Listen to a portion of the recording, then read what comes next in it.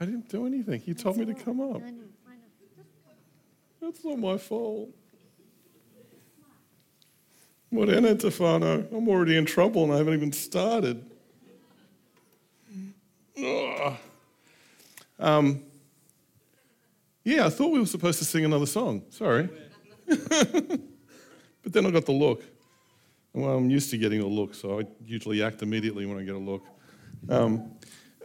Just before we get into this new series, I know there's already been a bit of a spin on it this morning about the app for home group leaders or those of you part of a life group. On the app, you'll be able to find all the information regarding studies for this series and all our past series. You'll also find information on there about the Lenten journey that we're doing that Whakaronga and I have put together. So if you have any trouble getting the app and putting it on, let us know. Come and see me after the service. I'll help you get it all going and started. So anyway, let's get into this. Let me open us up in prayer. Father God, we come before you this morning as Ian has prayed, Lord, that we may just be focused on you because it is all about you. It's not about the music that is sung or the preaching that is preached.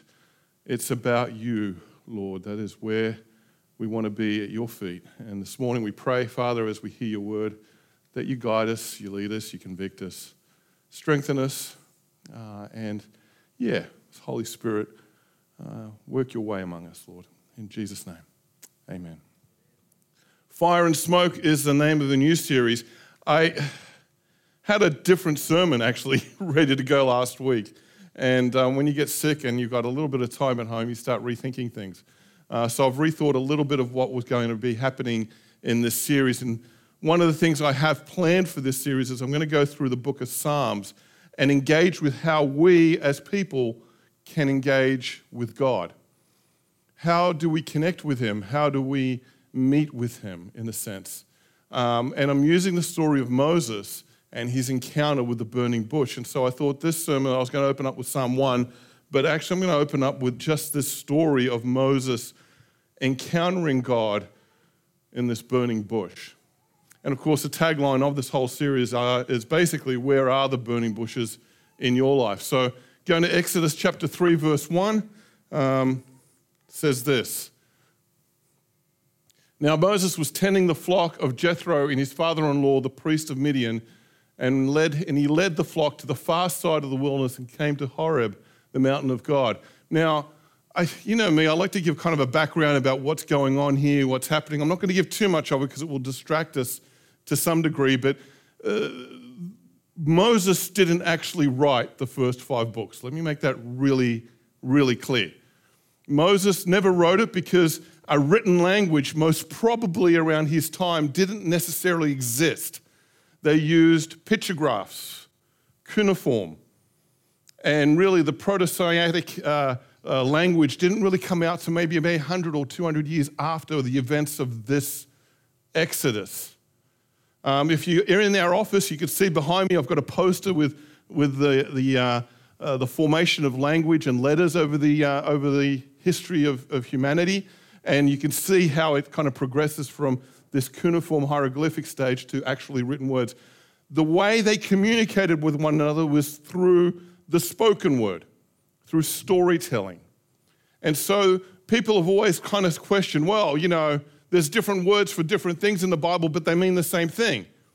That's because from different people's perspective, they meant different things. So the mountain of Horeb is the same as the mountain of Sinai, depending on who you talk to. Now, if you're Italian, you would understand that completely. And many other cultures would understand that. For us who are today kind of in that digital age where everything has to be precise, we find it difficult sometimes to understand. And Jethro's name is actually spelt in different ways. In fact, there's one point his name is Reuel, and it's completely different. And people say, why has he got different names? Well, because that's just the way the culture worked back then. So, sorry, a little bit of background there. So it is actually Sinai, Horeb. It's the same mountain that Moses at some point in the near future will be climbing up on to get the 10 Commandments. So he's in that vicinity, and it's not necessarily what we call today the Sinai Peninsula. We call it the Sinai Peninsula because that's the name we've given it. But we're looking most probably closer to Saudi Arabia. in that vicinity, in that area there. Now, there the angel of the Lord appeared to him in the flames of fire from within a bush. And Moses saw that though the bush was on fire, it didn't burn up.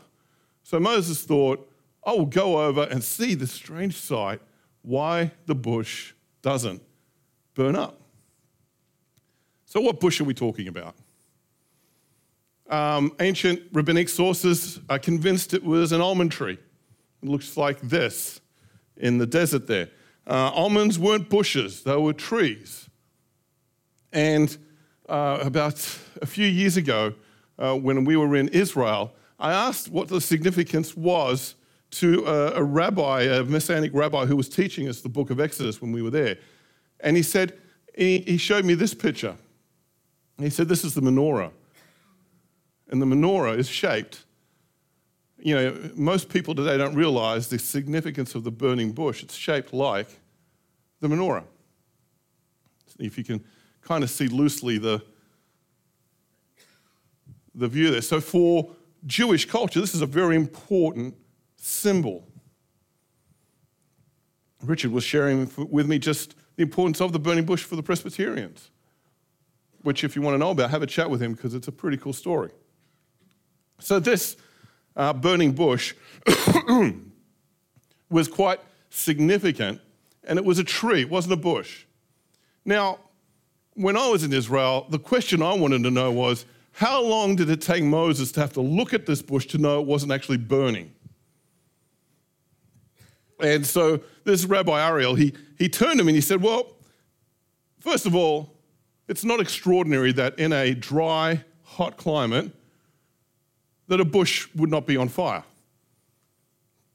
As he explained it, he would have seen the smoke. And his initial thought might have been, is it a bush? Is it a person? Is it something? So when he saw the bush that's on fire, the natural tendency is like, oh, okay, another bush on fire, move on. But obviously he stood there long enough to see that it wasn't actually burning up, which is interesting. It's interesting because how many other burning bushes did he pass and ignore completely? And what was it about this one that he stopped to look at long enough to realize that it wasn't being consumed? Going on in Exodus, when the Lord saw that he had gone over to look, God called to him from within the bush, Moses, Moses, and Moses said, here I am. Now there's some clues here. It's almost like God didn't use a bolt of lightning. He used a subtle message to try and pull Moses' attention. And not until Moses, his curiosity peaked and started to go check it out, did God then call to him.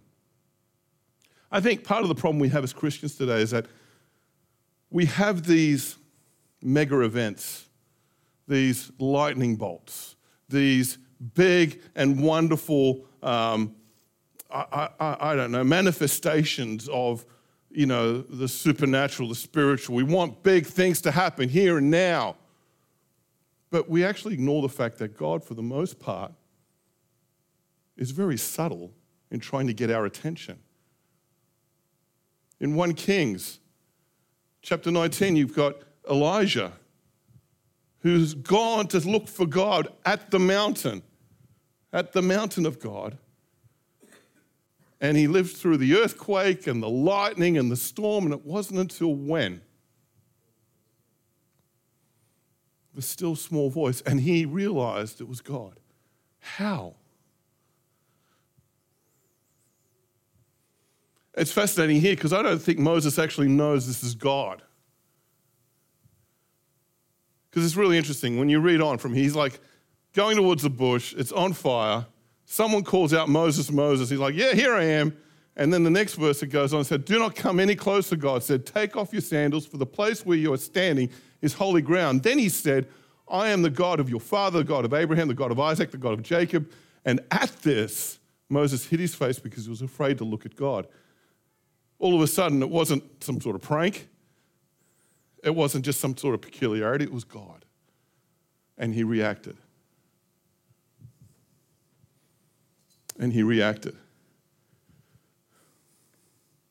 Sometimes we just don't take God seriously enough, not until at least it gets serious. Moses had been in the desert for 40 years. 40 years is a long time for someone who was born into purpose, into power, into prestige, into a position where he could make change, and where all the people around him most probably pointed out to him how much potential he had. The things that he could do to effectuate change. He had more power than most people in that kingdom to make change. And instead, he was cast out, banished, and he spent the next 40 years in the middle of the desert. Do you know what that does to someone's purpose? Can you imagine where his self-esteem might be? Can you imagine the monotony of his day? Every day going out into the same wilderness, going out into the same desert, not the best scenery in the world. It's pretty monotonous, and it's not very colourful either. With the same sheep, with the same goats, doing the same thing for the next 40 years. You know, you get to a certain age in life where you start questioning, well, I guess I missed my chance. God, yeah, I don't know where he is, but we'll continue to do the same thing. And the question I want to challenge you with is, where are the burning bushes in your life? How many of them did God put out there that Moses may have walked right by? How many have been in your life that you have walked right by? The challenge of this whole series is going to be around these 3 points I'm going to share with you because, again, I'm Baptist. 3 points of the way we work. The first one is this: encountering God requires time and space. You have to learn to stop. You have to learn to give time for you to notice the subtlety of God. Stop looking for the thunderbolts, for the meteor showers, for the explosions,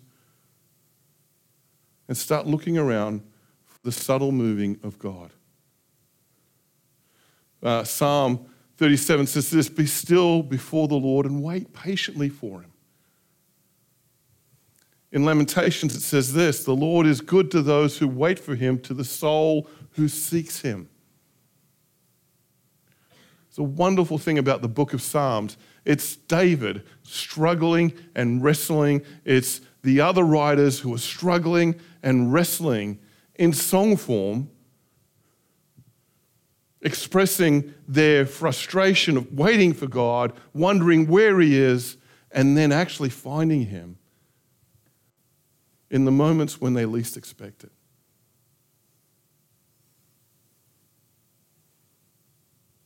Moses might have thought his life was done. He might have thought that at 80 years of age, who's going to use me?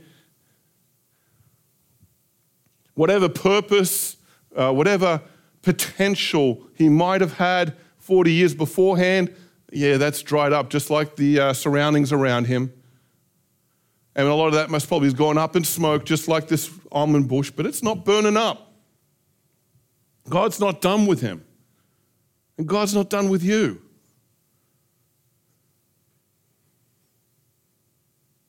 Don't follow the world's view on potential or the world's view on purpose. Let God dictate that for you. But the challenge I have is, are you giving him time to speak into your life? Are you giving him time to be able to actually reach you? Encountering God requires time and space. But that's not the only part of the story. Understanding ourselves, that requires time and space. It's fascinating. From verse 11, chapter 3, verse 11 in Exodus, Moses goes on this rant about how he's just not good enough. You know, his first question is, who am I? Who am I that I should go to Pharaoh and bring the Israel? I'm nobody. And he's got a point, really. It's funny how God loves to use nobodies from nobody places. He is a nobody. There's only a handful of people that really know about him at this point in his life. Those that may have known him 40 years before, he's part of a long-lost memory.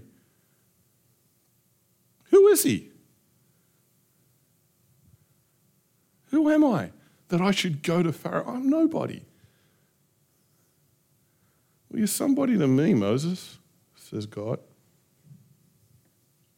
You are somebody to me.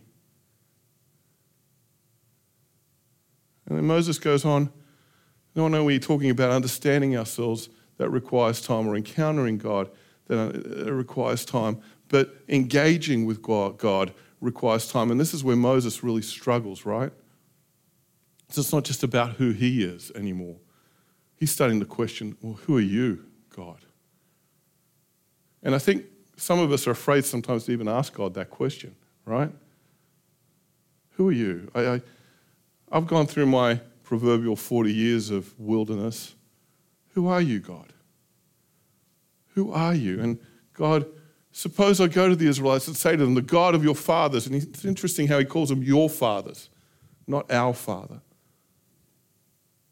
If your fathers has sent me to you and they ask me, what is your name? Then what should I tell them? Who are you? This is not a question for them. It's a question for him. It's fascinating. I get this often when I'm in my office. I get people coming in and they'll ask me a question and it'll be a hypothetical question. But actually, I know it's actually coming from them. Because deep down, they're just not at a point that they can look at themselves and say, I own this question. Moses can't own this question. It's disrespectful, it's whatever, but he's having a hard time understanding, well, who are you? I've been alone for 40 years. When you could have called me when I had stronger legs and better knees, when my back didn't ache, and I snore like a chimney at night now, back when I didn't have any of that going on, why couldn't you use me then? Who are you to use me now? God's response is fascinating. We've turned it into a name. I'm not convinced it's his name. I think it's his being. I am who I am. I am. That's it. But then it falls back to what's really going on in Moses, and that is, why me? Why me? What if they don't believe me? I'm not eloquent. Please send someone else. Why me? And there are many of us in this room that use that as a really good excuse not to do what God has called them to do in their lives. I'm not eloquent enough. I'm not good enough. That's all of a sudden we're really self-aware at that point, aren't we? We're very much self-aware of what we can't do.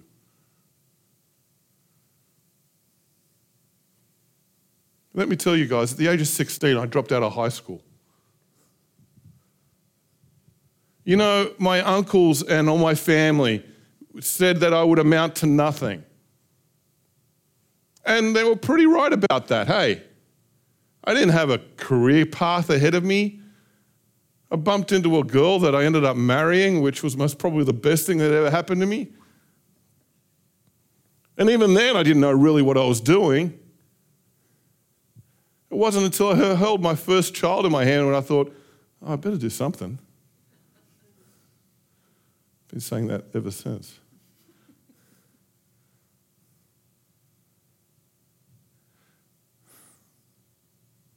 I've used this excuse way too many times. How many times have you used that excuse? I'm not good enough. I'm not eloquent enough. I can't speak on a stage. I can't talk to people about my love for Jesus. I can't do this. I can't do that. How many of us are caught in that? A few of us, eh? It's good to be self-aware, don't get me wrong. But self-awareness is also understanding that you have a God that loves you for who you are, in the space that you are, in the time that you are. And he just kind of knows better, I think. Because, in answering all of this for Moses, right? Moses wants a staff to help him. He wants his brother to help him. He wants this to do, and then you get into the whole thing and you realize that Moses actually is running this whole ship on his own and he's doing pretty good about it. He has his stuff-ups along the way like we all do. But he does a pretty good job of it. Psalm 73, which we'll go into deeper further down the line, says this: still, when I tried to figure out, all I got was a splitting headache. David is getting frustrated with God. He goes, I don't know what you're doing. I don't understand what's going on. Why do you continue to use me? I'm a complete stuff-up. I don't get it. I'm lost. You confuse me. And it's a great way of putting it. I'm trying to figure out what you're doing here, and it's just giving me a splitting headache. Until I entered the sanctuary of God, then I saw the whole picture. Now, we think of just going into a sanctuary is really easy. You open a door, you walk in. But in Israel, you didn't just walk into the temple. You had to go through a whole process of beginning at the stage of repentance, of the beginning of the stage of being washed, of being cleansed, of the sacrifice, of going through the doors, seeing the priests and going in. This was a long and arduous process to just walk into the temple. But when he went through those spiritual exercises, as he took each step closer to that sanctuary, he realized, I see the whole picture now. It's not just self-awareness, it's God-awareness. And it changed him. And at this point in Psalm 73, everything changes. Just like at this point of Moses' life, everything changes. He wrestles with it, he fights with it, he pushes back on it, but then the aha moment comes and he runs with it. David's the same. He spent 16 verses of Psalm 73 trying to figure out and complaining and pushing back on God. And then he spent the next 17 verses understanding this God that he followed. So, simply put, the challenge that you've got this week is, if you are wanting to encounter God, how and when are you going to find some time and space? And if you want to understand yourself, get a bit deeper of understanding not just what's wrong about you, because we're all really, really good at that, but what is it about you that God loves? Let me let you in on a secret. He just loves you, full stop. He loves you for who you are here and now. And engaging with God, understanding his mission, understanding what he wants from you, needs time and space. Sometimes we've got to get sick to find that time and space, hey? It's sad that, hey? And the challenge throughout this whole series is just this. I want to challenge you to find time and space. Don't go to the gym. Someone's like, okay. Hang on a sec. No, I don't mean it that way. Go to the gym, but don't use that as your time and space. Don't fill that time and space in doing something. Seek God. Find time with him. It's not a command. I remember when we first got married, we went together. We were in two different countries, and we were trying to do premarital counselling with a group of other people who were getting married. And Monica would record it on tape, right? Because that's how old we are. on tape, and then she would mail it to me because, again, that's how old we are. She would mail it to me, and then I'd put it in my tape deck. That's because of how old I am. I'd put it in the tape deck, and then I'd hit play and I'd listen. And one of the things that they always say that I always thought Americans were so cheesy about, right? It's like, you need to have a date night. And I'm like, what? Do you have to schedule a date night? Let's just do it, man. What's the scheduling stuff? Oh, boy, I wish I took that advice. I'm horrible at it. It's the same with God, right? Our relationship with God needs to be scheduled. Because you're going to be like me with dating. It's like, 3 weeks will go by and I've completely forgotten if we don't schedule time together. Right? Because let me tell you, this life is short. It will end before you really want it to end. And the one thing that you'll hold dear to is, what am I going to be facing? Where am I going to be at in my relationship with God? Take some time out this week. Think about where the burning bushes were in your life and what you could do next to find that time and space to let God subtly speak to you in the only way he can. Amen? Father God, I ask the music team to come up.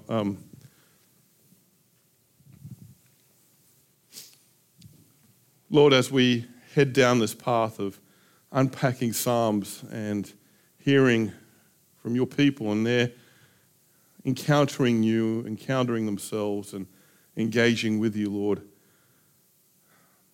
how that may apply to our own lives, Lord. Forgive us, Father, when we have put so many other things ahead of you and gone for weeks at times not actually spending any time with just you, Lord.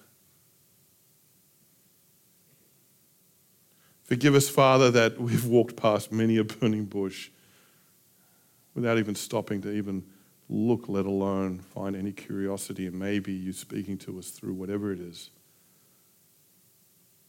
Help us, Father, to be more mindful of your presence in our lives. Be more mindful of your presence around us. Be more mindful of our relationship with you. Be more mindful of the time we should spend with you. And forgive us, Lord, for when we don't. This world has many strings and it pulls us in all different directions. And it's hard at times, Lord.